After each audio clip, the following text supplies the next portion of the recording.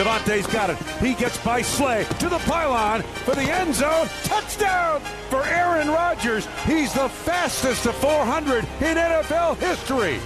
This is where Wisconsin gathers to talk sports. Packers, Brewers, Badgers, Bucks. The Wisco Sports Show is on the air. Here's your host, Grant Bills.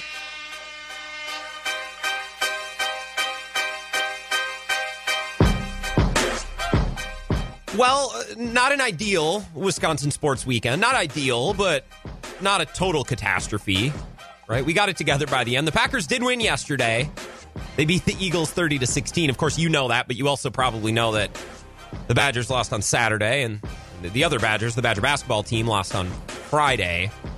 We were in danger of going 0-3 on the weekend. That would not have been a good vibe coming into today's show. I'm glad I don't have to do the 0-3 show today. I'm glad I don't have to talk about 3 losses, about how the Badgers basketball team lost to Marquette, and how the Badgers football team, they look like a shell of themselves. They lost to Indiana. They didn't even score a touchdown. And then, oh my God, the Packers lose to the Eagles, and are they soft, and the Eagles are terrible, and how did Mike Pettin let this happen, and Rodgers. And I'm glad we don't have to do that, right? This is a drastically different show. A 1-3 weekend is drastically different than an 0-3 weekend. It's very, very, very different. So I'm thankful for the Packers. I know Thanksgiving was a couple weeks ago, but as long as we're being honest, very thankful for the Green Bay Packers and their ability to get a win yesterday, because we were looking at a bleak weekend. 0-3, that would have been tough. Hope you had an excellent weekend. Got a chance to watch some college football, some NFL football, some Badgers basketball. Now they have a postponement this week. So even though they lost on Friday, hold on to that feeling, because it's going to be a couple of days until we get some more Badgers hoops. 1-3 on the weekend, it could be worse. Could be worse. Let's talk about it. My name is Grant Bills. This is the Wisco Sports Show. Thank you for tuning in. I hope your week is off to a good start, right? We do have some positivity to talk about today. It's not all lost. And I think Badger fans, I think you're going to like my approach to the Badgers today, because I'm not going to yell. I'm not going to be upset. I mean, that's just not reasonable. I'm reasonable. I'm nothing if I'm not understanding and patient with my sports teams. You know this. So I'm actually going to defend the Badgers on a lot of fronts today, especially the football team. I'm not going to rip into the basketball team either, but I'm a little bit more forgiving with the football team, maybe for reasons that you'd expect. They've had some cancellations, some players opt out, right? So we're going to cover all the nuance that goes with the Badger football team and the Badger basketball team. We'll transition to talk Badgers coming up at 4:30. But for now, I want to start with the Packers, because they were the one team that got a win this weekend, so I feel like they deserve to go first, right? That seems fair. You get a win, you go first. And of course, if you want to share your opinion, you're always welcome, whether it's on the Badgers or the Packers, or maybe you want to call in and just complain that the Bears lost, because that would be funny too. 608-796-2558. That's the talk and text line. You can text me anytime. I'll open up the phones here in about 10 or 12 minutes if you want to start calling in. And of course, if you're on Twitter and you waste your life away on that website like I do, you can tweet at me at Wisco Grant. Okay, fun game yesterday. At halftime, it felt like we might be in for another Lambeau blowout, right? It felt we were right there. We were on the edge of it. We were on the precipice, right? The Packers scored 14 in the second quarter. They were up 14-3 at half, getting the ball out of halftime, and I just had that feeling like, this could get fun in the second half. This could get out of hand quickly. And only a week after the Packers let things get out of hand against the Bears, I mean, come on. We would have been spoiled. 2 blowouts in 7 days. Would have felt really, really good. We were almost treated to another Lambeau Field blowout.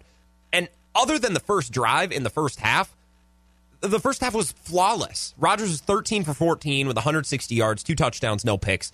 Matt LaFleur was scheming guys open like an artist, right? Like Jackson Pollock just slapping paint on a canvas. LaFleur's like drag route, post route, bootleg, play action, mesh concept, just one after another, just calling up plays like it's his day job, which I guess it technically is. Matt LaFleur was scheming dudes open, and Aaron Rodgers was just dropping the ball in the bucket. Right? There were a couple beautiful balls in that first half, including the one to Devontae Adams from his own end zone. That actually might have been in the second half, but you get my point, right? Rodgers was near flawless in the first half. But then after halftime, we had some drops. Our good friends, Marquez Valdes-Scantling and Equinemius St. Brown, underwhelmed a little bit, so we had some drops, some 3-and-outs offensively.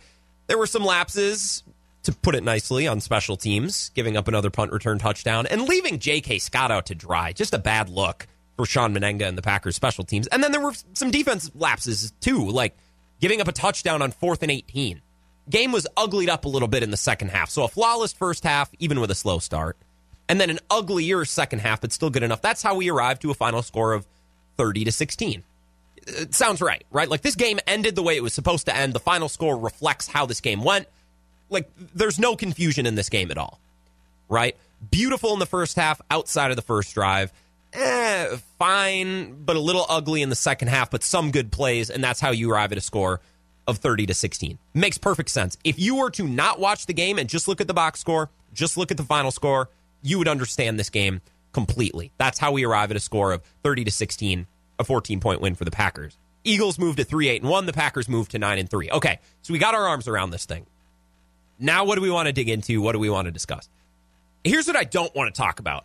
Here's what we're not going to get into today, other than right now. I want to put an end to this. I want to put this to bed, okay? We are not going to talk about Marquez Valdes-Scantling and his drop, Equanimeous St. Brown and his quote-unquote drop. He more alligator armed the ball on third down. We're not going to talk about MVS. We're not going to talk about EQ. And we're not going to talk about the draft and how the draft in 2020 netted a quarterback, a halfback, and an H-back instead of a potential wide receiver. We're not doing this debate today.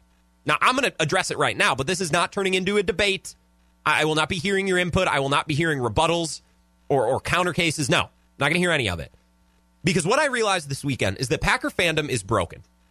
We are so divided, and we have lost our ability to use logic and reason when it comes to talking about the Packers wide receivers not named Allen Lazard or Davante Adams. We've lost our ability to use logic and reason when talking about Jordan Love and the 2020 draft and quote-unquote weapons or lack of weapons, or maybe help on the defensive line or help at linebacker. We have lost our ability to intelligently converse, right? We're broken. We're busted. Most Packer fans fall into one of two categories. Most Packer fans believe in one of these two schools of thought. School of thought number one, MVS and Equanimeous St. Brown are perfect. The Packers were right to not draft another weapon. Green Bay all the way. Let's go. Go, Pack, go. That logic is flawed. Okay? That's school of thought number one. School of thought number two, MVS and EQ are terrible, and the Packers shouldn't have drafted Jordan Love or A.J. Dillon because they needed another weapon. This logic is also flawed. Right? We get so pent up in our little silo of MVS and EQ, yay, oh, they can block. Or we get so pent up in our silo of MVS and EQ are a waste of space and they should be cut and they're terrible and the Packers draft is stupid and it's dumb. Right? Both of those ways of thinking are flawed. Right? It is without nuance. It's without perspective completely. Let me give you some advice. It's okay to be excited about Jordan Love and the potential of Jordan Love while also accepting that this 2020 draft is not helping this team at all in 2020. It's perfectly okay to recognize that. And I haven't heard any Packer fans say that. I said this to Ty Dunn, who joined us. He just started his own project, Go Long. He's been at Bleacher Report, the Journal Sentinel. We talked to him on Friday. And we addressed this, right? It's okay to be bummed that the Packers don't have, say, Chase Claypool or T. Higgins and realize that they could maybe use another weapon that would help them this year. It's okay to realize that while also realizing that, well, if they hit on Jordan Love, man, they're set for another 15 years. It's okay to understand both.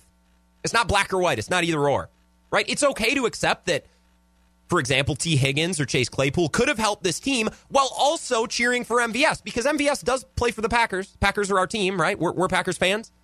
It's okay to understand that the Packers could be better while also cheering for our guy, Marquez Valdes-Scantling. This is a very nuanced situation, right? And sports fandom isn't exactly rich with nuance, right? We're fanatics. We're very emotional. We yell. We pound the desk. We cry and drink cigars and smoke liquor when our team wins. You get the point, right? And so we have to see it both ways. We can be excited about Jordan Love while also realizing, maybe they could have used a wide receiver in the draft this year. Maybe they could have used a defensive lineman. Look, whatever you believe, realize, understand, and admit this. MVS and his drops and his issues are a problem, and it could very well cost them in a big game. It cost them in Indy. It hasn't cost them other than Indy, right? They've had some issues. MVS has had drop issues. He had a big drop yesterday. You need to understand that drop is a big deal. When he dropped that pass, didn't you just go, oh, felt like he got kicked in the junk, kicked right in between the legs. It sucked all the air out of Lambeau, and the look on Aaron Rodgers' face said it all. Right? Now, I don't want to do the draft debate today. I don't want to do the MVS debate today. That's why I'm addressing it here and now, and we're going to move on. Understood? Understood. Cool. Here's what I do want to talk about today. Aaron Rodgers was amazing yesterday. He was amazing yesterday. And I said this last week, and I stand by it. I do not praise Aaron Rodgers on this show just to praise Aaron Rodgers on the show. If I'm talking about how Aaron Rodgers is playing well or had a great game, it's because he played well and had a great game. Right? I think the media sometimes, especially the national media, they just blindly praise Aaron Rodgers. Right? Oh, he's an all-time great, a two-time MVP. Even if he's not playing all that well, if he's not playing up to his contract. He's playing up to his contract right now, and he's playing at an MVP level. Yesterday was possibly the best game I've seen him play all year. And the final stat line maybe doesn't reflect that. 25 of 34 for 295 and 3 touchdowns. It could be better. But I don't think that line fully reflects how great he was yesterday. I watched the game with some friends, and at halftime, I was looking around the living room going, are you guys seeing this, by the way? You see, Rodgers is 13 for 14 for 160 yards and 2 touchdowns. He's perfect. He's just dropping the ball in a bucket. Looked amazing, especially in the first half. And unfortunately, in the second half, dealt with some drops, some 3-and-outs. There was a special teams kerfuffle. Let's say the Packers allow a punt return touchdown. So the game got uglied up a little bit. Aaron Rodgers was phenomenal yesterday. And he was dropping balls in buckets, including his 400th career touchdown that went to Davante Adams. He reached 400 touchdowns faster than any quarterback in NFL history, and he did so throwing only 88 interceptions. We'll talk about that more coming up. That is so much better than, say, Tom Brady, Drew Brees, or Peyton Manning, or Brett Favre. It's not close. Rodgers was amazing yesterday. And if you didn't look at the stats and you just watched the game, you would know it, although his stats, not too bad either. It's like his 4th or 5th game in a row with a passer rating over 100. Rodgers was great yesterday. That should be a big focus as we go throughout this week. Another thing to focus on. Special teams. When the Packers first fired Sean Slocum, and then who was God, I can see his face. Who was the last special teams coordinator under Mike McCarthy? Coached at Illinois. I'm going to write it down. You know who I'm talking about. They've always had bad special teams. They've had bad special teams for the last decade, and it's frustrating, right? Especially because I'm going to wake up at 2 in the morning and remember who's special teams coordinator under Mike McCarthy. He's like, I can picture his face, but I can't remember his name right now. Ron Zook. Thank you very much. Ron Zook. That's who it was. They've always been bad on special teams. And this year they've been fine. But the last couple of weeks, they've been trash. And special teams are a problem. It's a problem. It was clear yesterday. You know how I know the special teams were a problem yesterday? Because Mike Pettin didn't come across like the worst coordinator on the Packers staff. That's how I know the special teams were a problem. Because if coordinators are making Mike Pettin look good, there's an issue. There's an issue with special teams. Not only giving up the punt return for a touchdown, but without Tyler Ervin, they are hopeless. They're hopeless. And Tyler Ervin was a waiver wire pickup. What does that say about their depth and skill on special teams, and organization on special teams, or coaching on special teams? Special teams make a difference in close games, in important games.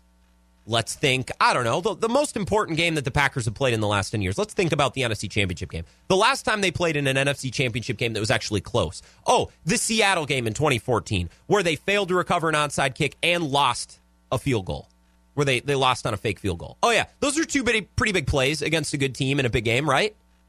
Special teams pretty important, don't you think?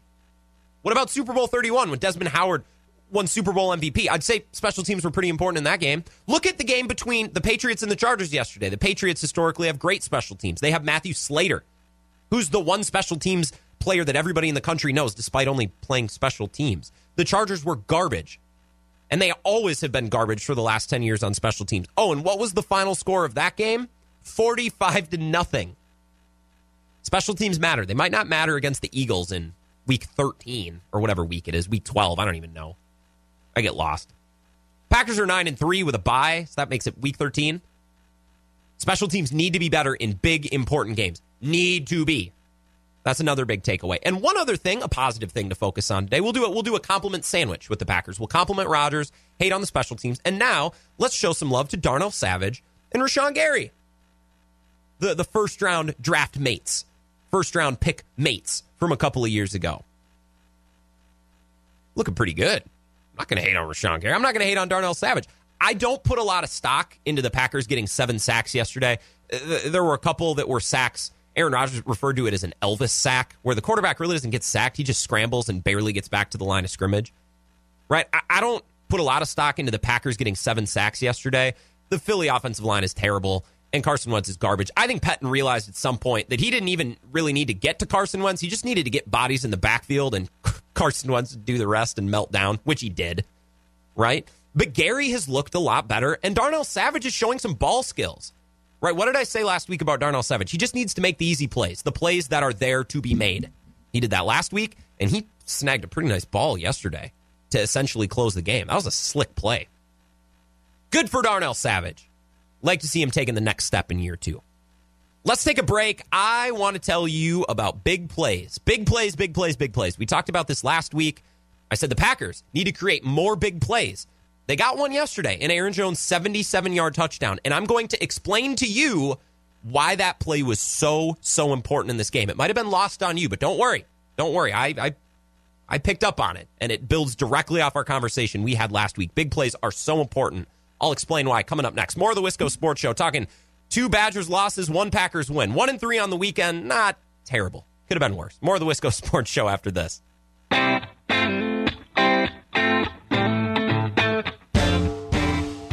Wisco Sports Show rolling on.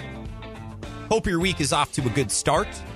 Right? Hope you die-hard Badger fans didn't have your weekend ruined. Badgers going 0 for 2. That a tough weekend to be a Badger fan. Packers bailed us out with a win on Sunday, so we did have some positivity this weekend, Wisconsin sports fans. Talking about the Packers for a couple more minutes, and we are going to get into Badgers football coming up in 10 minutes. And I understand, for those of you diehard listeners to the show, where you don't miss a minute, nothing gets past you. Yeah, I'm well aware I had some terrible, inaccurate Badger takes on Friday. My bad. I will admit it. I will own up to it. I will do so coming up at 5:30. I'm not going to do it yet. Right? We're going to get to Badger basketball coming up at 5:30, and I will take my lumps. I will admit where I was wrong. I am not too proud. I have enough humility, enough honesty to admit where I was wrong. I will do that coming up at 5:30. I have a big grand apology plan to you all because your Facebook messages and your tweets showed me that you were not happy with me on Friday. So I want to make amends. I want to regain your trust. This is a two-way street here, so I will apologize for my trash takes coming up at 5:30. If you want to get in touch with the show, you can text me 608-796-2558, and you can tweet at me at Wisco Grant as well. Lots of ways to get in touch with the show. Okay, big plays. Let's talk about big plays. Aaron Jones had a 77-yard carry yesterday. I'd say that's a pretty big play. A big play that we haven't really seen from the Packers, except maybe, that home run carry also by Aaron Jones against the Lions back in week 2, back when there was more than 2 hours of sunshine a day. It feels like years ago, right? The Packers move the ball, and they have an efficient offense, an effective offense, but they don't necessarily hit a lot of home runs. And last week I argued that the Packers need more big plays, need to score quickly. And some of you scoffed at me. You said, Grant, why would they want to score quickly? Why would they need big plays? That would just put their defense back out on the field. The Packers should want to dominate time of possession, and they should want to keep that offense on the field as much as possible. And I don't disagree with that sentiment. That's accurate.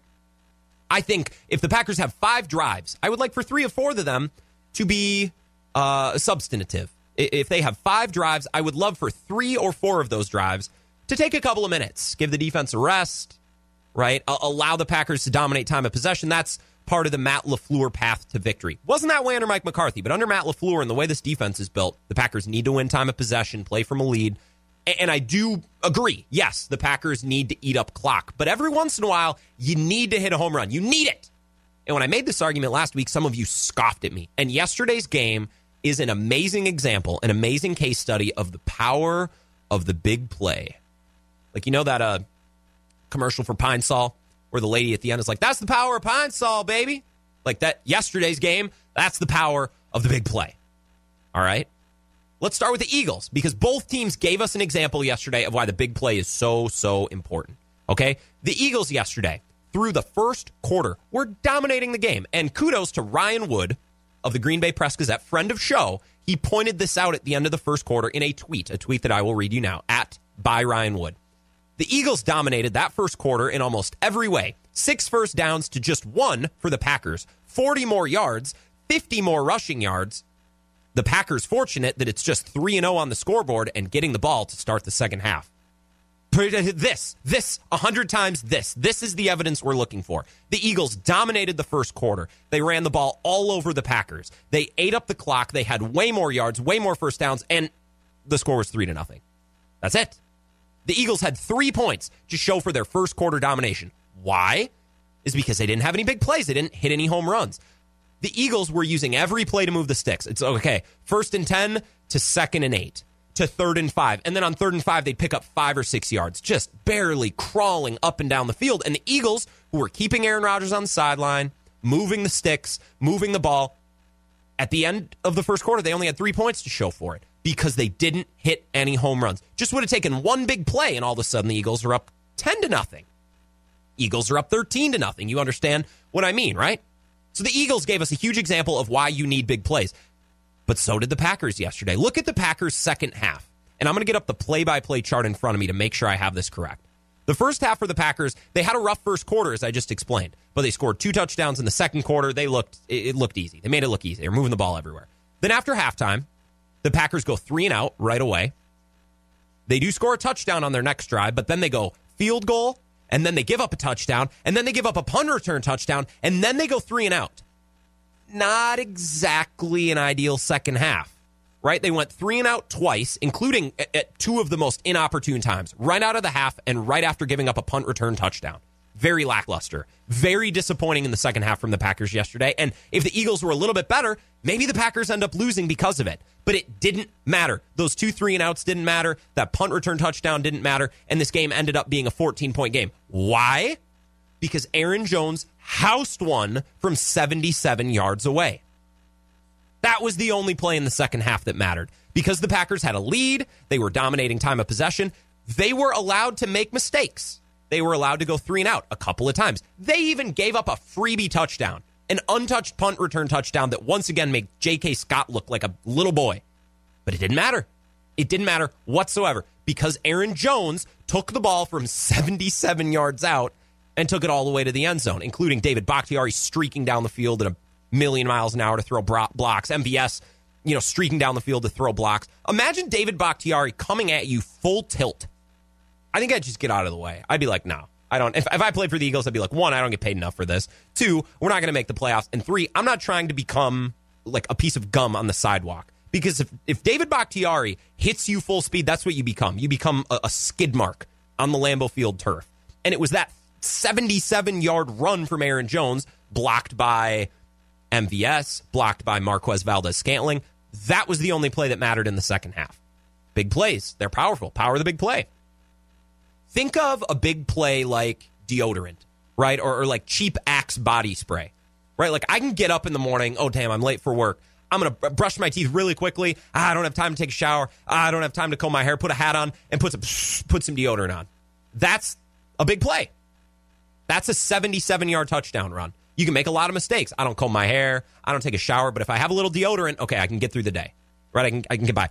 A big play covers up a lot of mistakes. Right, if Aaron Jones takes a run 70 yards in every game, the Packers are going to be tough to beat. Because they can make a lot of mistakes, but if they're housing touchdowns from 77 yards away, or in the case of the Chiefs and Patrick Mahomes, another great example last night. The Chiefs were moving the ball, and the Broncos aren't very good, but the Chiefs didn't have any huge touchdown plays. Like, Tyreek Hill had a couple of chances, and I know because I own him in fantasy. Tyreek Hill had a couple of chances down the field. He lost one ball on the lights. He dropped another one, ended up catching it, but they didn't review it. And then another one was brought back on a holding play. And for those reasons, the game ended up actually being close. Right? Anybody who watched that game between the Chiefs and the Broncos last night, we all know that the Chiefs are way better, that the Chiefs played better. But it was close because no home runs for Kansas City. That makes a difference. Sometimes it's as simple as that. If you can hit one big play, you're really tough to beat. And as good as the Packers run the ball and pass the ball, especially if they're protecting Aaron Rodgers, if they can get one big play a game or every once in a while, they are really, really tough to beat. And Aaron Jones' run in the second half showed that yesterday. I want to get into Badger football. I'm actually not that mad about Saturday's loss. I'm understanding, all right? I'm a patient, understanding sportsman. I'll explain why I'm okay with that loss coming up next here on the Wisco Sports Show.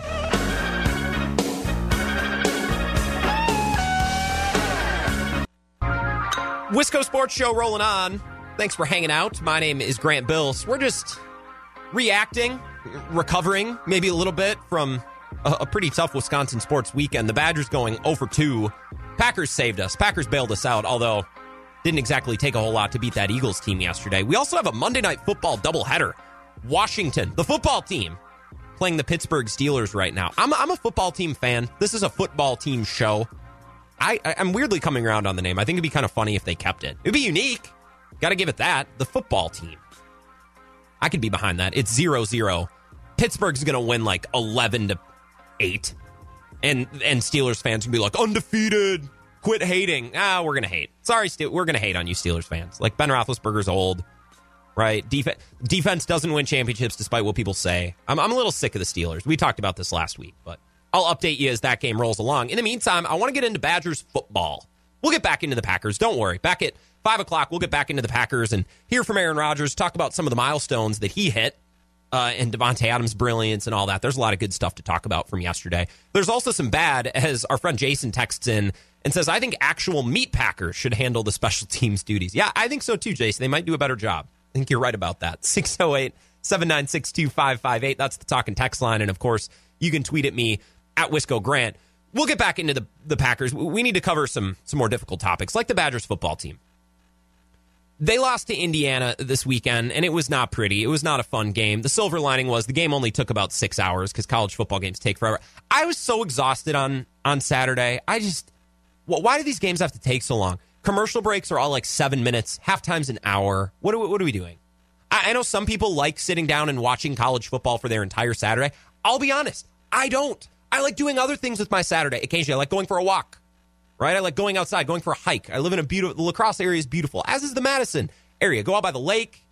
I don't like sinking my entire Saturday into watching college football games, and all these games take like 6 hours apiece. It's a little exhausting, especially when your team wins 14-6 and your team doesn't score a touchdown. The Badgers lose to Indiana. And for perspective here, just to paint a full picture, I know the season's been long and very up and down and start and stop, quite literally. Wisconsin scored 45 points in week 1.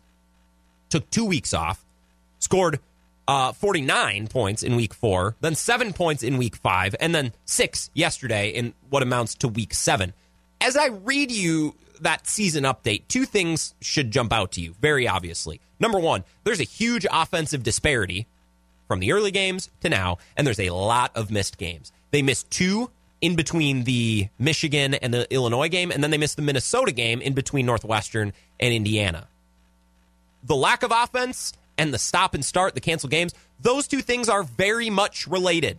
And I'm not here to make excuses. Every team's dealing with COVID. Every team's dealing with start and stop. I'm not making excuses for the Badgers. I'm just making explanations. Right? That's all I'm doing. They're explanations, not excuses. And I saw some folks on Twitter on Saturday just losing it. And Colton Bartholomew, who writes for the State Journal, I thought it was funny, in his write-up of this game, talking about Paul Chryst, he hasn't been calling the plays, he just included a bunch of these tweets of people melting down, freaking out. Same old Wisconsin. Paul Chryst will never get us over the top. Graham Mertz is a bust, blah, blah, blah, blah, blah, blah. Oh, my God. It's exhausting, really. We, as Wisconsin fans, just love to overreact. We loved it. People overreacted to the Marquette game on Friday, even though that game in the grand scheme of things is meaningless unless you're a Marquette fan. Right? People lost their minds after the Indiana game. I had one friend in a group text. I'm pretty sure he was intoxicated. Hope he was intoxicated. Sent into this group chat that this loss was an embarrassment to the state of Wisconsin. An embarrassment. I don't know about that. I mean, I don't really feel embarrassed. I feel bummed that my team lost. I feel bummed for these players because their season's certainly not going the way that they'd like. But an embarrassment for the state of Wisconsin? Sheesh. Let's take a chill pill. Have a drink of water. Maybe sit down for a second. Think about this. In the grand scheme of things, this game means very little. And I don't mean to devalue these games. I don't mean to tell you they don't matter. But essentially, we are playing games right now for the sake of playing games. That's why Ohio State is going to find a way into the Big Ten championship. And that's why Wisconsin's probably going to end up playing Minnesota, is because we're making these rules up as we go. And once Wisconsin lost to Northwestern, the number of games that they had played and their win-loss and their head-to-head with the Wildcats, it just wasn't going to happen. They weren't going to get into the Big Ten championship, and therefore they really didn't have a shot at the college football playoff. And therefore we're playing games to play games, to put a product on TV so these kids have an opportunity to compete and strut their stuff, right, to get a couple last games in if they're seniors, and to prepare for the draft if that's the next step in their career. That's really why we're playing these games. We're playing games to play games. And as a sports fan, I like that. Right? I like being able to watch my team. I like that these players have a chance to play and these parents have an opportunity to go and watch. It's good. Right? But not if we overreact to it. Not if we lose our minds. Not if we think that a meaningless game against Indiana when the Badgers are 2-2. 2-2. They played 4 games. The season started like 2 months ago. They played 4 games. This is not an embarrassment to the state of Wisconsin. It's not same old Wisconsin. It's not Paul Christ's fault. It's a bummer, but it's none of those things. Let's take a pill. I feel bad for Paul Chryst. I feel bad for Joe Rudolph, and I feel bad for this offense. Not because they're not big boys and they're not professionals, because I know they're not feeling sorry for themselves, but I do as a fan. It's a bummer, because imagine the circumstances that Paul Chryst and his offense are battling every single week. Think of from the start of the season to now, all the things that they have had to battle and try to overcome.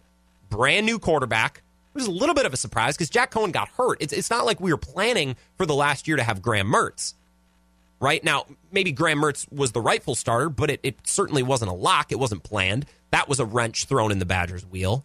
New running backs, because you graduate Jonathan Taylor, and then Danny Davis gets hurt. Okay, great. After Quintez Cephas graduates, right, and we had Aaron Cruikshank going to Rutgers. Like, there's been some transition on the offense. And then you do all your meetings over Zoom. You have a truncated offseason, a season that we thought was canceled. Now it's not canceled, right? They stopped their season twice. They take 2 weeks off. They come back. Then they take another week off. They've had 3 missed games total, 2 pauses. How are you supposed to build an offense? And how is a young quarterback supposed to learn? And how is a unit offensively supposed to improve and build week to week? Start and stop. Oh, this player's now gone. This player's now hurt. Oh, the offensive line's shuffling around. Oh, take this week off. Nobody meets except for Zoom. No practices. Okay, we're back. Okay, now we're off. How are you supposed to do that? Once again, not making excuses, just making explanations. I'm just explaining what happened on Saturday. Because the way I see it, this Badger team is really good. Paul Chryst and Joe Rudolph are brilliant offensive minds. I think Graham Mertz is a really good quarterback, and I think they have some players on this offense. There is no other way to explain a 45-point performance against Illinois, a 49-point performance against Michigan, and since 1 offensive touchdown. 1. But I don't think there's any other way to explain it. Now, I've never played the game of football per se. I've played some 7-on-7, played some intramurals, right? But I've never played actual football. But I don't think I'm reaching here. Building an offense is a little bit like building a brick wall, right? You're constantly adding and stacking new ideas on top of the ideas you've already built, right? You start at ground level. Okay, we're going to start with these concepts. And then once you have a concept, you branch off. We're going to run this concept but do it out of this formation. Or we're going to disguise this formation to look like this, but instead we're going to do this. And then you keep building on top of that, and you keep adding, and it gets more complex. And then when the players learn it better, you can add new wrinkles, and it's just building and building. It's like a brick wall. You're going level up, level up, level up. Or like a tree, right? You build one branch, and then you can build branches off of that branch. You're constantly building on what you've already done. And it's got to be difficult to try to grow and build an offense, especially with a young quarterback, when you're constantly starting over at square one. Constantly. You're just hitting the reset button. Oh, you look great against Illinois. Oh, take 2 weeks off. Okay, start again at square one. Oh, you look great against Michigan. Oh, okay, well, now go play Northwestern and then take another week off. Right? That's got to be impossible, especially when nobody can see each other. You're doing everything over Zoom. How are you supposed to build and develop an offense and work in a new quarterback when you got to take 2 weeks off? It's got to be difficult. And defense, I get it. Defense is more simple. You just show up and you play. Right? You react and you adapt to the opposing offense. That's a little bit more simple. And Jim Leonard's defense, I mean, you got to give Jim Leonard's unit credit. They haven't given up double-digit points other than 11 to Michigan. I mean, they've been great. They gave up 14 to Indiana. That's a really good offense, even with a backup quarterback. They gave up 17 to Northwestern, which is very winnable. They gave up 11 to Michigan and 7 to Illinois. Like, this defense has been nails all year long, despite the start and stop. But I understand that because defense, theoretically, is more simple, right? Do you know the expression, like when you're talking about field quality, or in basketball, for example, you talk about on a slick field, the offensive player has the advantage because they know where they're going, right? The defender is reacting and adapting. Well, this season, defense might have an advantage because the defense doesn't need to know where he's going. You just show up and react to what the offense is doing, right? And Jim Leonard's a great coordinator, got some great players on this defense, so they'll figure it out. All they have to do is react and adapt to what they see. In offense, you got to build and elaborate, right, and continue to grow and foster new ideas and build on what you've done all season long. Defense, man, just show up. New week's a new week. All right, now we're playing Rutgers. We know what they do. Go out and stop it. Oh, now we're playing Illinois. We watch tape on them. We know what to do. Just go out and stop it. Defenders just have to show up, play loose, fly to the ball, right? And if you're talented, you're well organized, you're disciplined, you'll figure it out. Offense is a little bit more complex. And I would imagine start and stop. It's really difficult to build an offense. It's not like they have a senior quarterback. It's not like Jack Cohen's out there or Bart Houston. I love Bart Houston. Man, if they had Bart Houston, who I guess only started for like a year or two, that's probably a bad example. Let's say they had Joel Stave. Joel Stave is a much better example. Got a couple of seasons under his belt. Well, it might be a little bit easier because you're not relying on meetings and practices as much. You have that basis of knowledge and experience. Graham Mertz doesn't have that, right? Some of these players, like Kendrick Pryor, who Joe Tessitore kept obnoxiously calling KP Pryor on the broadcast. Like, Kendrick Pryor is being a number one receiver right now for the first time. Jalen Berger is being a lead back for the first time. They had a true freshman center in there. If they had an experienced offense with a lot of veterans, okay, well, sure. Then you can afford to take a pause here and there. But why do you think they're feeding Ferguson and Stocky? Because those players have been there. I know a lot of you were ticked about the fullback plays with Mason Stocky, but do you want to give it to a freshman? Or do you want to give it to a guy who's been in this program and has been around the block a couple of times, especially with all these pauses and cancellations and missed practices? I'm not making excuses for the Badgers. I'm making explanations. And this is a tough season. They lost their number one corner. Think of mentally what that does to a team when one of your best players just says, this is no longer worth it. And I don't fault Rashad Wildgoose for that at all. I don't fault players for opting out, right? But mentally, that's got to be tough. That's got to be mentally tough on the players that are still there. These are some tough circumstances, especially for offenses. And it stinks. It's a bummer, but I don't know if it's worth our time getting upset. I don't think it's worth it. Oh, this is an abomination to our state. It's a tough season. Take a pill. Get excited for basketball because that team's pretty good, despite what they showed on Friday against Marquette. And I will talk about Badgers basketball coming up at 5:30. I know my takes were horrible, and nothing that I predicted on Friday came true. In fact, quite the opposite. And that's embarrassing. That's a bad look for me. And I will own that coming up at 5:30. So make sure you're staying tuned. Coming up next, I want to take a broad look at the rest of the NFL and some funny, ugly losses yesterday. There's some really ugly, bad look losses yesterday, and I want to talk about a couple of them. We'll get back into the Packers coming up after 5 o'clock as well. Solid Wisco Sports Show tonight. We have a lot to talk about, so don't go anywhere. More coming up after this.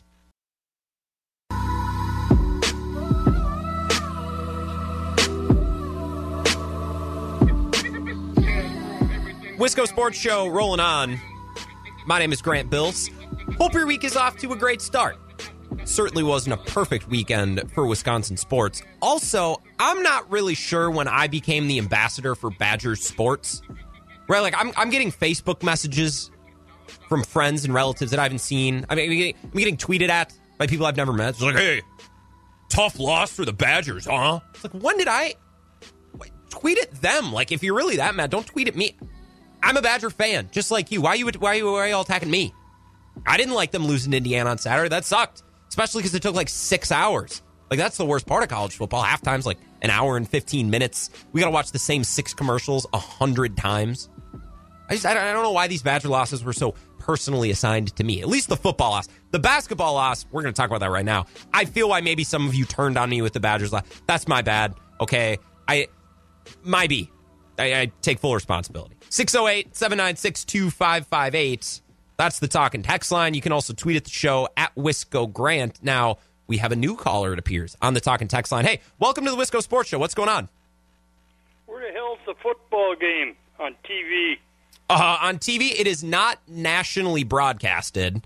This is a regional game, so it's on Fox in like some weird places. You got to remember that Steelers-Washington is not actually it's not a great primetime matchup, so it's regionally broadcasted. Tonight's game will be on ESPN, but the game right now is, I think you'd probably have to buy some package in order to see it. Okay, thanks. Yep, you're welcome. Any other questions? We got any programming questions, TV questions? Just hit me up. I should have told him. I was like, well, you could illegally stream it.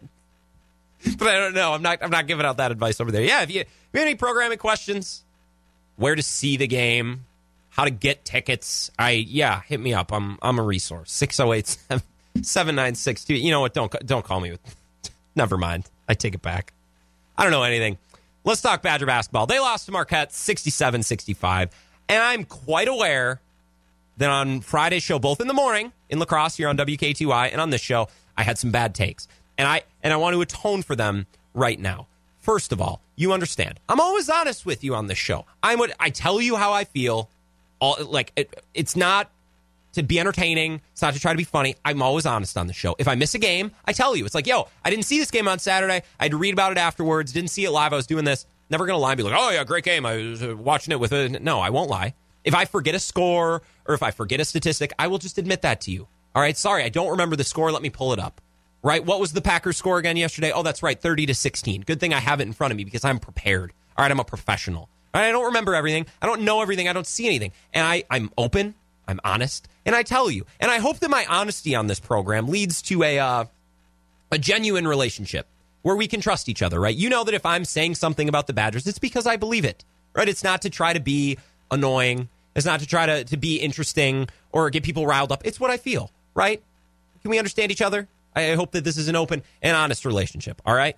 And it is with this honesty and openness that I admit to you last Friday, okay, I messed up. I blew it. It's not my proudest moment, and I will admit that. I didn't sleep great this weekend because of it, okay? I had some bad Badgers takes, some horrendous takes, all right? On Friday morning on the WKTY Morning Show, I said Wisconsin would roll Marquette. I said they beat them by double digits, and I was shocked that the line was only 4.5. I thought Vegas was drunk, stoned, and out of their mind because the line was only 4.5, and I backed it up, all right? I said Badgers are going to win. Watch them. They'll blow out Marquette. They should beat up Marquette. I don't care that it's at Fiserv Forum. There are no fans. I don't care. I don't care. The Badgers were going to win double digits, and I thought the line was insane. I was very confident about that game, and there was no showmanship involved there. Sorry, I have confidence in my team, okay? And, of course, the Badgers end up losing, and I get attacked online. Look, I'm sorry, all right? Sometimes I miss. I'm sorry I love my teams, okay? I'm sorry I want to see them win. Sorry I'm confident in them. I'm sorry. Is that what you wanted to hear? Did you want me to come on, admit that I was wrong today? Because I was very wrong. I was very, very wrong. All right, I thought Wisconsin was going to win by double digits. I thought the line was bad. I thought 4.5 was a bad number. Turns out Vegas knew on this one. That's how it goes. You win some, you lose some. Quite literally, that is how sports go. You win some, you lose some. And I apologize for that bad take on Friday, and I will atone for it. I will be wrong again, and when I am, I will admit it. I won't try to spin it. I won't try to spin it in a way that makes me say, no, I was wrong. And I got lectured about my gambling acumen. Grant, that line is perfect. Grant, it's a rivalry game. Grant, it's in Milwaukee. Of course the spread is only 4.5. Grant this, Grant that, blah, blah, blah. Grant, Vegas knows. Vegas is always right. Really? Really? Is Vegas always right? Then explain to me how the Badger football team, who were 13.5-point favorites, lost outright on Saturday, and they didn't even score a touchdown. They didn't even get in the end zone. Vegas always did Vegas get it right on Saturday? Huh? Did Vegas know on Saturday? No, they got that one wrong. Sometimes the house gets it wrong. Sometimes I get it wrong. Okay, I wish I would have planted my flag on the Badgers would lose to Indiana Hill on Saturday, but I didn't. Okay, I misjudged. It was very bad. I thought the Badgers would blow out Marquette, and it would be a celebration, and we could all talk down about Marquette, about how we don't care about them, and how they're not really a rival, and we never think about them, and they don't matter because they're Marquette. But that's not how it went. And I apologize. I do. I'm truthfully wrong. I will try to be better moving forward. Now, I still don't think that Marquette is Wisconsin. I don't think it's a rivalry game for Wisconsin fans. Now, I saw some of you on Twitter who disagreed with me. I saw some of you texted the show disagreed. It is a rivalry game, Grant.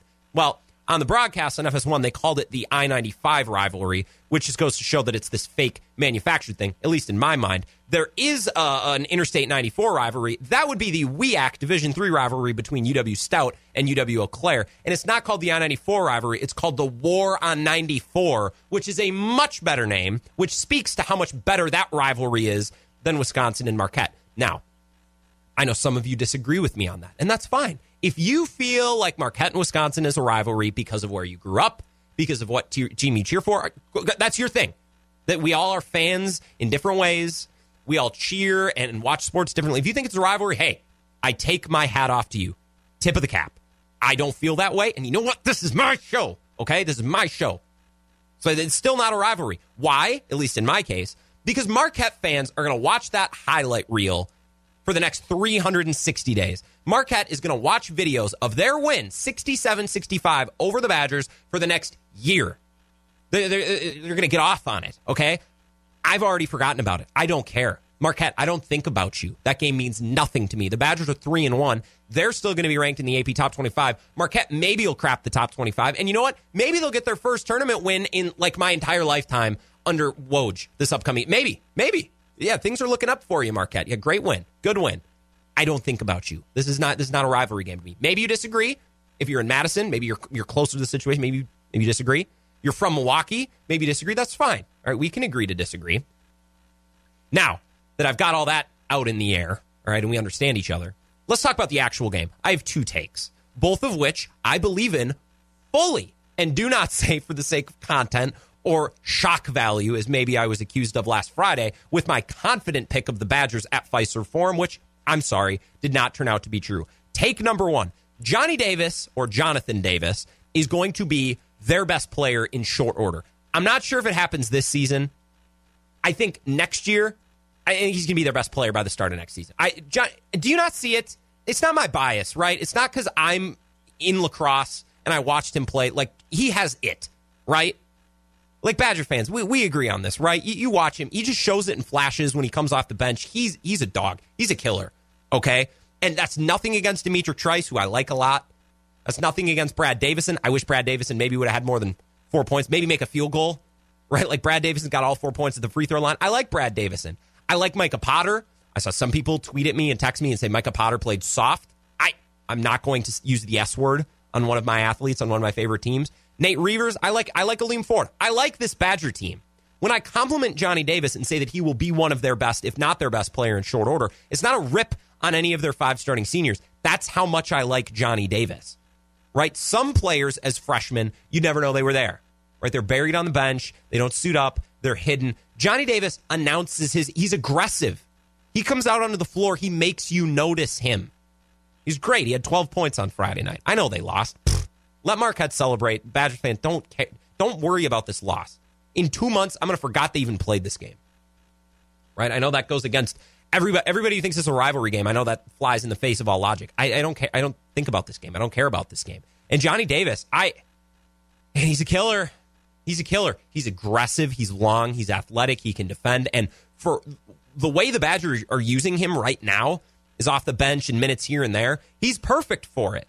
And I told you that before the season started because he can do a little bit of everything. If there was a jack of all trades, come off the bench player on this team, it's Johnny Davis. He's been excellent, okay? And I think by the end of the season or next year, he's going to be one of their best, if not their best players. We can come back to that take. I'm excited to see how it plays out. Take number 2, and this is something I talked about when I joined the WK2I morning show here in La Crosse at 8:30, as I do 3 times a week for a little something we call the G Spot. I know it's clever. This is my big takeaway from Friday night, and it's a takeaway I've had with this Badgers team before. It's kind of one of my greatest hits.